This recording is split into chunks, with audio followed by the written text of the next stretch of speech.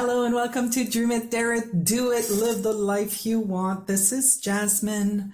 I want to thank you for listening yet again to episode. And I want to ask you to share these episodes that I am recording with these wonderful people that I'm meeting. Because I have a new goal, guys. I have a new goal. I want to have one episode go to 100 downloads in the first 30 days. Like, I've got a lot of downloads, but this is my new goal. So I figured I was going to enroll you guys into helping me do this. Go, girl, I'm on. There you go. That being said, everybody, today I have Brown Griggs with me. Hi, Louis. Hi. Guys, I'm going to tell you how I met Louis. I met Louis just now. I talked to him like maybe 5 minutes before this. Louis is actually the husband. Is it the husband or you guys are married? He's the husband of a client of mine. And she was like, Jasmine, you got to talk to Louis. And I said, okay. And there you go. We're here. We're here.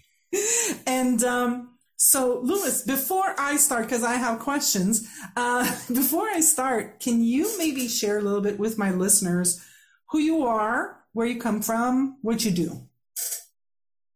Yeah. That reminds me of the left corner of my favorite painting of Gauguin, which in French says, where do we come from? Who are we? And where are we going? Okay? How do they say it in French? You know, that's my first language, right? Oh, no. Well, guess what? It was my 4 years of high school French, which means I never learned to speak it. Okay. All right. Well, I get it. I was just teasing. No, okay.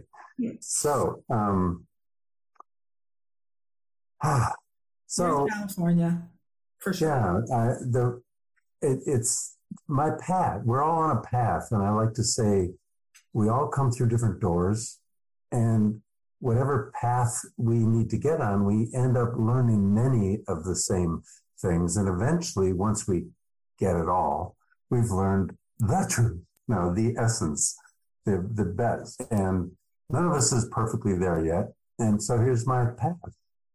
I came from a 14-generation all-English family since the Mayflower, and a family that after 6 generations in New England helped create the state of Minnesota. And that entrepreneur was such an entrepreneur that after he did that, he helped create the state of Washington. Okay. All with lumber, etc., and sending food from the Midwest across. And with that history, they were so proud of all their leadership and all their success, and very proud that the entrepreneur who created it all was also a colonel in the Civil War. So, of course, they never believed in slavery, never had any. But did I ever hear anything about what happened to the Native Americans? No. Mm-hmm. No, I played on Minnehaha Park or whatever. Mm-hmm. And so we know we all have histories, okay? We all have histories. African, Asian, Caucasian, whatever we are. And they all have periods of which we're not responsible, but the ownership of which and the recognition of which is wise. So I do understand that having been raised like that, from that background, I was raised in pure privilege, private schools, all paid for, Amherst College, Stanford Business School, and etc. And yet, the reason then that I need to be called through my biggest learnings, not only in normal life crises like we all have, but in 3 near-death experiences, is because I had to get hit pretty hard to get it. And so, having been raised that way, the first hit came when I totaled my car. How old were you when you? I was then, it was March 11, 77, and I was then 29 years old here in Berkeley, California, where I now live. I have lived in the Bay Area for 40 years.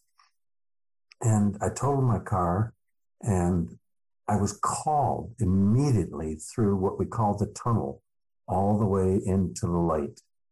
Now, many people, I've done near-death workshops along the way, watch the surgery or watch the accident or talk to deceased loved ones. I had none of that. I was called all the way through the tunnel. And by the way, I did a TED Talk on this. You can also listen to, called The Gift of Near Death, okay, on my YouTube page or anywhere, The Gift of Near Death. Anyway, and in the light where I discovered and experienced, I was in what I call the source of all energy, all light, all love, all knowledge, all consciousness, from which we all come and of which we are all one. Now, I just got that. I just felt that. No one told me that. And so I know in my experience, that's where we come from and where we go. So I'm not afraid of death any longer. I love living though. Mm-hmm. So next time I leave, I'm coming back fast. But what I learned there was not only what I just said, we're all one. But if you really can even believe that we all come from the source, what's the we? Well, our souls. Well, Buddha's call it something else, but our essence, our core. If we all came from a similar source, and we all humans have it, that might mean you're open to prior lives. Well, if you're open to prior lives, it's just a concept. That means last time you weren't in that body and I wasn't in this one. That's pretty deep. But if you can really imagine that we're all one and uniquely different this time in the only DNA in the history of life on Earth, then we are simultaneously one at the spiritual level and uniquely different in these bodies, in these lifetimes with our life experiences and our DNA, etc. Okay? Our education, our melanin, our culture, our gender, those are all just parts of ourself. So the reason that was important for me to have that experience is that I also had a conversation there. Not everybody does. Conversations with God is the name of some books. So call it what you will. Conversation with source, conversation with self at your core. Doesn't matter. You go where we need to go. The conversations asked me, Lewis, or told me first, you are called here to have this conversation and to be sent back because you're not doing your work. Well, I was at a good time because in my late 20s, I didn't know what I wanted to do when I grew up. So in a way, I knew I wasn't doing my work. So when I was told that I wasn't doing my work, I said, well, then take me. I'm yours. I'll do your work. And the answer was, no, Lewis, it's not my work you need to do. It's your work. And I went, well, what is my work? And I got a question back, not an answer. What is it that keeps you from being all you're capable of being? Now, the reason that sounded so deep and unanswerable to me is that the way I was raised in privilege, I could do whatever I wanted, thought. But that's not the same as what does it take to be your authentically true core self so that you can be more fully all you are capable of being. And I didn't know because I had just been whatever that culture wanted me to be, right? To be successful in that tribe. That's what we all do to survive as children, anyway. Mm-hmm. Okay? So I had to go deeply, and I had to say, well, the way I was raised, and so the reason I told you how I was raised is so that you would get this part. The way I was raised, I was told we're all one under God, but I was also told that you're different. You're better than. You have more privilege. Noblesse oblige, you must give back. But that idea that I was somehow better than bothered me because I knew at the soul level, I never felt that way. I never felt arrogant. I just felt lucky with privilege. But what I noticed to be more conscious and self-conscious was I knew every time I met anybody different, not that didn't look or be just like me, that I didn't know how to relate to them across the bridge, as we say, whereas all of them had learned how to talk to people like me in my tribe. In this continent, it's not only how white women learned to deal with men. So yes, Jasmine, you know even that one. But anyone who is not white or is different in any way had to learn how to act in the common denominator way that was basically created in this patriarchal way by straight white Anglo yuppie wasps. Because the ones that came from the Mayflower even thought the ones that came later weren't white enough. From Italy, from Germany. And I don't know about the Scandinavians, they were even whiter. So they got Minneapolis. But I stayed in St. Paul. Anyway, but yeah, and the whole word white was created by Americans, as we know, some of us who've studied history, to deal with racism. And, you know, they don't look like us, so let's call them black, we're white.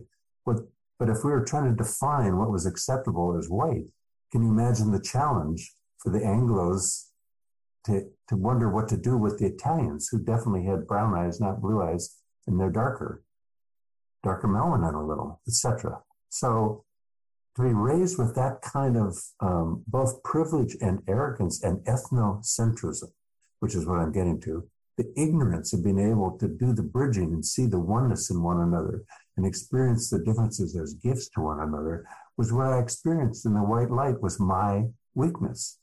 And a weakness has always the opportunity to grow and become a strength, right? Because I can only teach what I had to learn myself.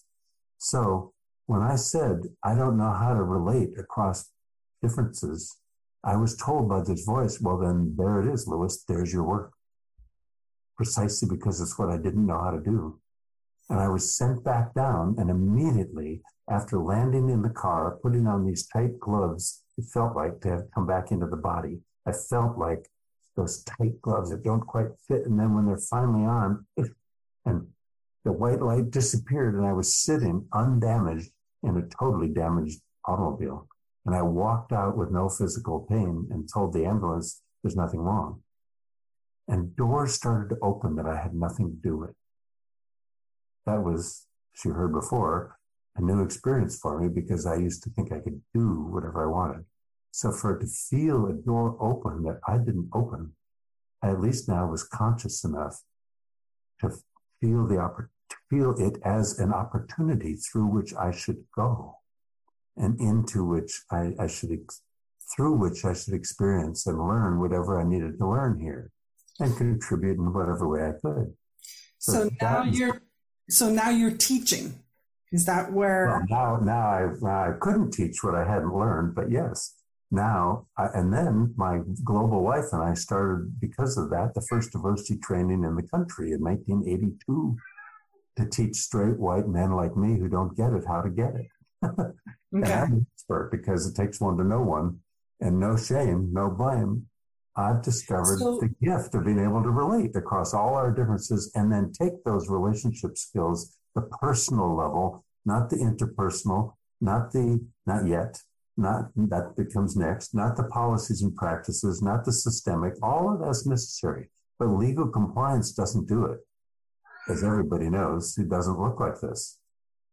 Personal intimacy and trust and authenticity leads to interpersonal relationships, which leads to teamwork that accomplishes the goals we're trying to accomplish by valuing the differences we bring to one another. It's that simple. That's what I had to learn. That's the first one. So you can ask questions if you wish, and I'll go to the second one when you want, but that's the business. Well, I'm more interested in what you've seen. Like, I see that, so you're talking about the event, right? But what, like, the event was just one moment, right? Totally. What have you seen? Because it wasn't like, I'm sure it wasn't like, if it was, then I have no idea. But I mean, it wasn't like all of a sudden you came out and that was it, right? That all of a sudden you got this and you had to go through steps. Like, what is it that you've seen? So like what I'm hearing is like, there was a lot of, this is how my life is, and just not knowing how the other side lived kind of Yeah, thing, exactly. you know? Exactly. So, but it wasn't the near-death experience, or it wasn't the conversation that transformed that for you. That's correct. It took a lot of different learning.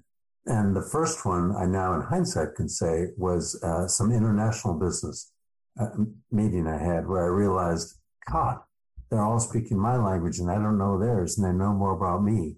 And so the first 5 years of our work was international cultural differences, because those vast cultural differences are so strong that we can't ignore them and deny them.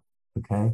Whereas as 60s kids, we did learn to ignore and deny all differences simply by thinking we were so progressive that of course we want to be equal and we treat everybody the same. But Jasmine, when treating everybody the same only means I want to treat you as if you're a straight white male wasp and want to be treated the same way I do, means I'm not hearing you, seeing you, or anything. So after 5 years of international diversity training, it's like a trap door opened between my head and my heart, and I got it. And I went, oh my God, if I'm that ethnocentric overseas, what about right here at home with Jasmine? What about right here at home with a Black, an Asian, a Latin, older, younger, gay, straight, you know?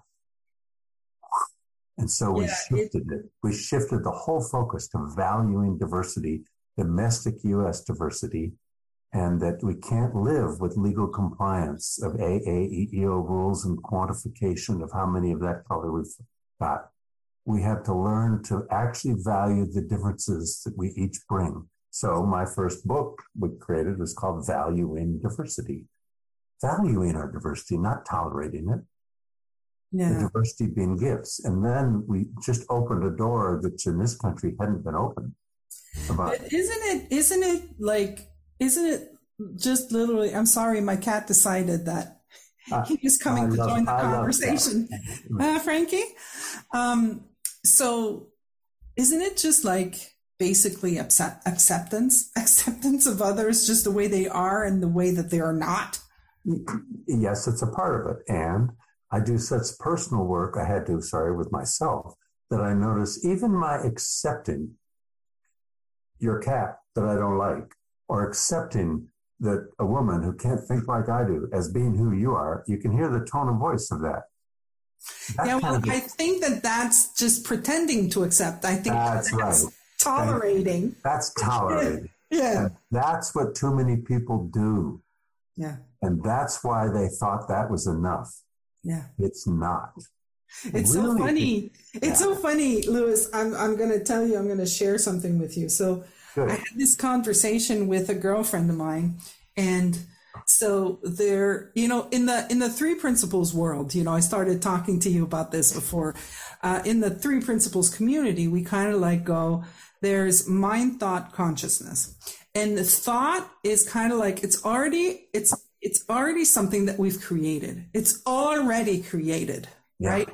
And then we can, from there, we can build and build and build and make it bigger and bigger and bigger and bigger. And I have this habit. I've started very young where I was like, okay, I'm not going to think about this because I'm going to go crazy if I think about that. I had anxiety, and I learned early that if I focused on a specific thought, a specific thing, I could grow the anxiety. Mm-hmm. And so I would just not think about things. There are things that I would just not think about. Not going to think about it, not going to stress, right? And that acceptance tolerance thing kind of got me back there, because one of the things I saw this week was that I thought I wasn't thinking about something, but it's not that I wasn't thinking about something. It's that I was ignoring something. That's right. Exactly. Right? It's kind of like, but it has a different color, like you said, right? It has a different feeling. It has a different tone to us. And I should have clicked because I was pissed. When you're pissed off and you're like, I'm not going to think about this. Yeah. I should have clicked, but I didn't, because for me, when you're touching the truth, when you're touching something that is inherently true for you, for everybody, it's a gentle feeling. Oh yeah. Yeah. I was an asshole there. It's like notice. It's like, I love the word notice. Just when I can just notice that something I said to you or did has triggered you to feel not so good. That could be 100% your history and your problem. It could be 100% me and my being a jerk and my problem. It could be 50-50. Who cares? What I like to notice is, wow, what is my part? Because I can't fix you. Only you can work on you. I have to look at, what is it? The way I said it is my cultural way. No shame, no blame. Just my intention is not the same as my impact. And that's that played a little bit for me. It was a little bit it was a little bit what's the word I'm looking for? Sometimes when you're looking at something and you're like, okay, well, I actually am not finding any problem here from me. Yeah. Then it's kind of like that feel also. It's like I could easily go into my head and do the thinking of, okay, well, here's the problem that I had, so I'm going to give you another one. Yeah.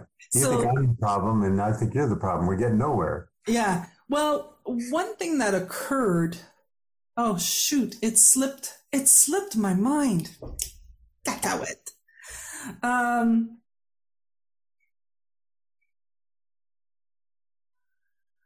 Sometimes there is nothing wrong with you. Like, sometimes the answer is, I'm okay. Exactly. I'm okay and you're okay. Yeah.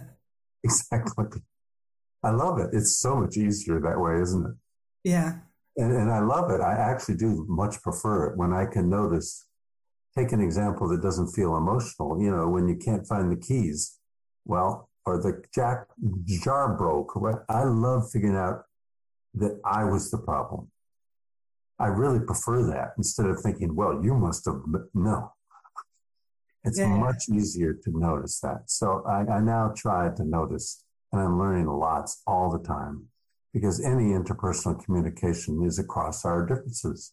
And we all have histories also. Yeah. So whether you overreact or I overreact 90% because of our histories, having had those experiences, or only 10% about what actually you or I did or said, that gets blown up. That becomes a problem, a real problem. Whereas if we can just be in the present and go, forget our histories, but what you just exactly said, that's what I was going to say. I was like, if everybody listening to this would just get that there's only now, like, what happened to you in 1977 is not what's happening right now. That's gone. What happened last week was gone. What happened an hour ago is gone. Like, you can always have a fresh experience. Yes. And it's on its own, it's enough. And therefore, as nonviolent communication teaches, I'm only beginning to learn parts of it. It's like, get rid of the history and all the big emotions and just notice, it's as if, what did the video see? You raised your voice. Well, when you raised your voice, I felt anxious. And when I felt anxious, my needs were not being met because I'm trying to connect. But when I felt anxious, I couldn't be as open to what you were saying. So, wow. And you were already gone. As soon as you start being anxious, you're already no longer in the moment. Yeah.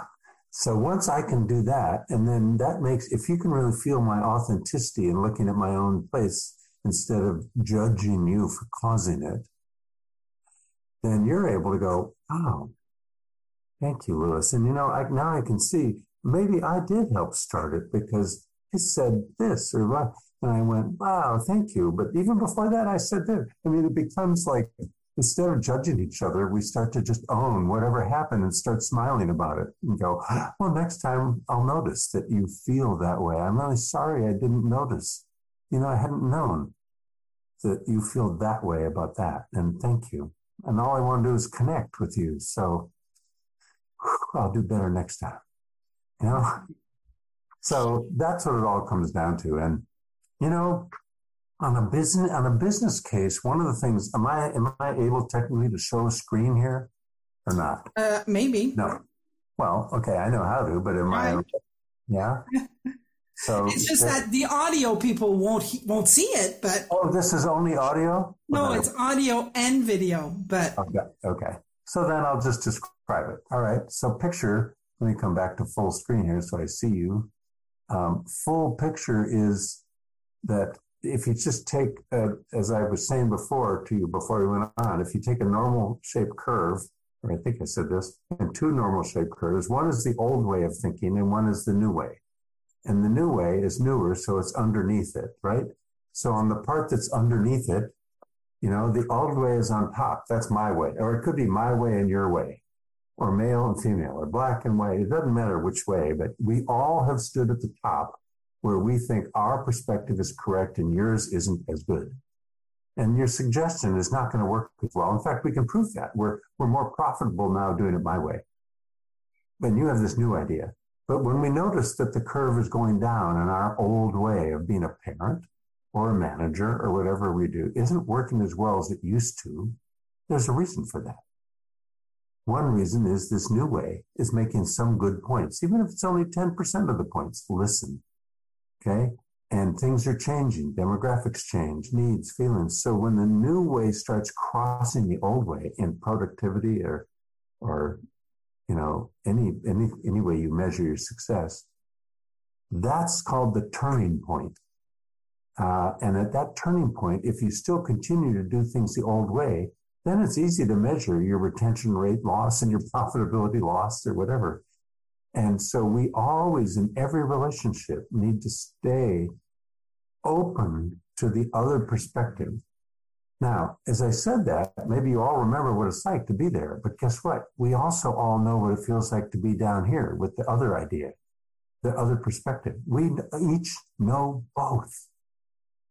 Whether it's with mom and dad or work stop, we've each been at each, I don't mean all the time. I mean, we've each had moments to either think we're right on the top or to think we have a better idea on the bottom or the other perspective. And I like to think that because if we all think we can value and accept and own that we've each been in each place, then we can stop doing either to the other in a judgmental way and integrate, yin yang, integrate our differences towards something that works better for both of us.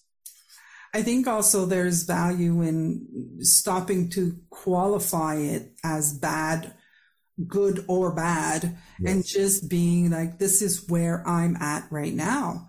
And so when you've been able to just accept, again, I'm coming back to the word accepting, when you can just accept where you're at without judging it as being right or being wrong, you can just be where you are and other people are where they're at. Precisely. And you know how easy it is to get that concept? When people aren't getting it because it's so complex, I go, Jasmine, just get for a moment.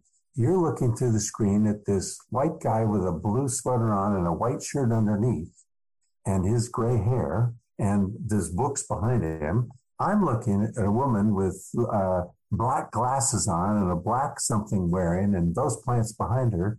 Well, this is trivial, but at least notice both of those truths, those opposite perspectives are equally true.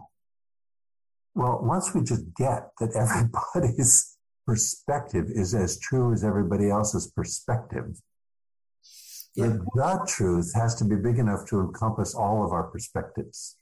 We're all the same in the way that we all have a perspective.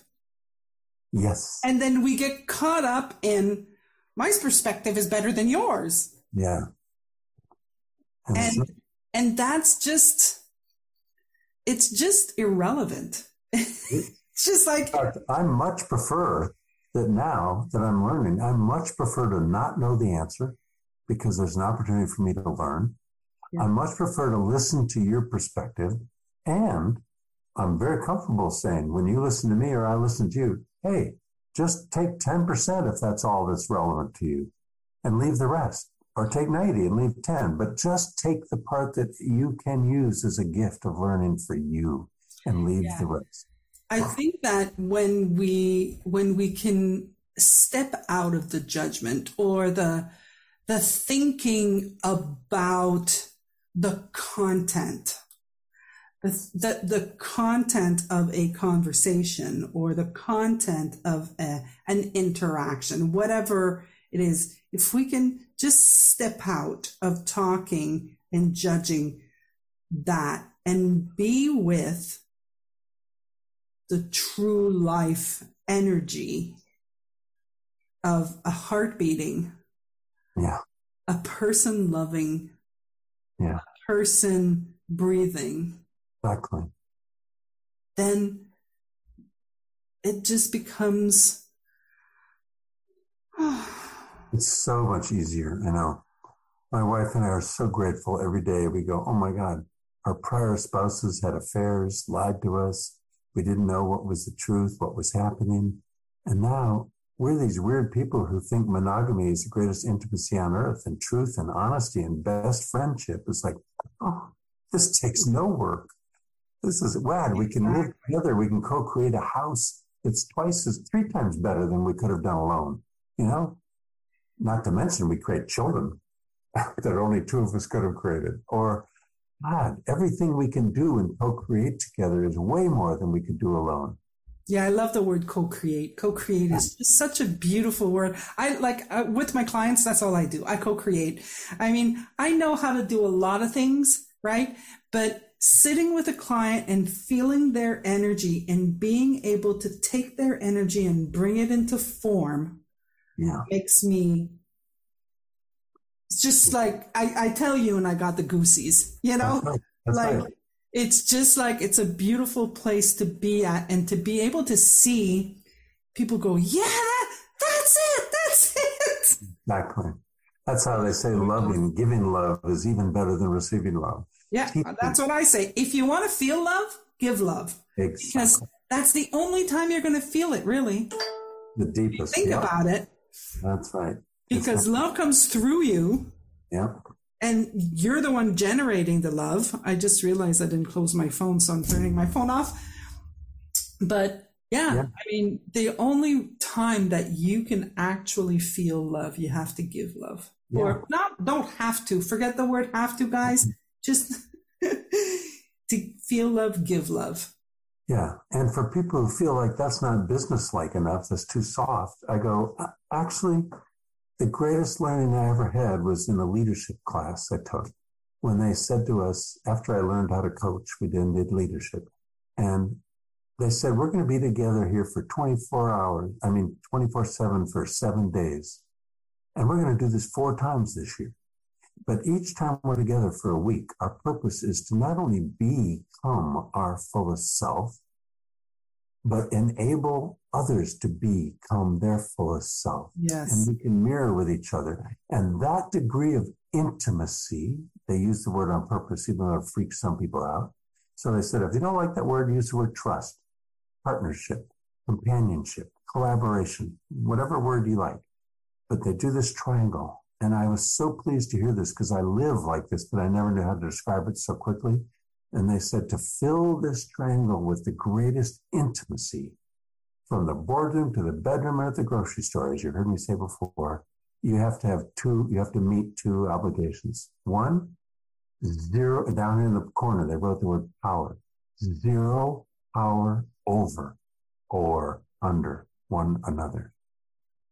No matter what your title, your education, your job description, we can have different jobs. You can officially be my employee or I can be yours. But in our relating with equity, equalness, oneness. There's no power over or under. Just even when I do this, I can feel the difference. You know? Yeah. And in the other corner, it says 0, and I don't mean 5% power. No. 0. 0. Yeah. All right. And down here, 0 sexualized energy. 0. When we're making children, that's different. But or whatever, making love. Yeah. But here, in this relationship, 0. Not I'm more attracted naturally to this one. I'm less naturally attracted to this one. That's fine. But here, we want 0 energy either over or under one another based on any what we call natural. No. And once you get that, it's like, wow, I now have the most amazing relationships, not just with my wife and our 4 kids that I love that intimately, but outside my white male tribe where I play tennis with my friends, but most of them can't do this part with me. And not everybody can.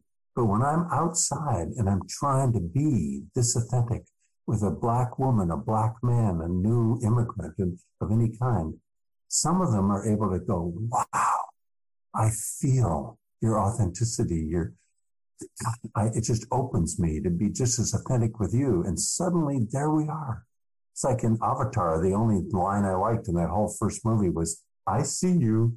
And if I can see you and you can see me, it's like, bingo, now we can do together. We can be together. Now we can do work and co-create your gifts and mine to get together toward the common goal we have. I couldn't have done it alone. That is relationship. Wow, Louis, thank you so much. I think that this ends perfectly. Great. It never ends. It just we just hang up and we keep doing it wherever we go. Yeah, exactly. Thank you. What a pleasure. Thank you. If anybody would like to reach out to you, how do they do it? 3 ways. Lewis@griggs.com is my email, LEWIS @GRIGGS.com. Okay. Number 1. Number 2, Griggs.com is my diversity website, www.griggs.com. Yeah. Number 3, LinkedIn. There you go. Louis Brown Griggs. Oh, and number 4, YouTube has all my near-death things, all my diversity videos I put on there free now. That's in YouTube on Griggs Productions. Fantastic.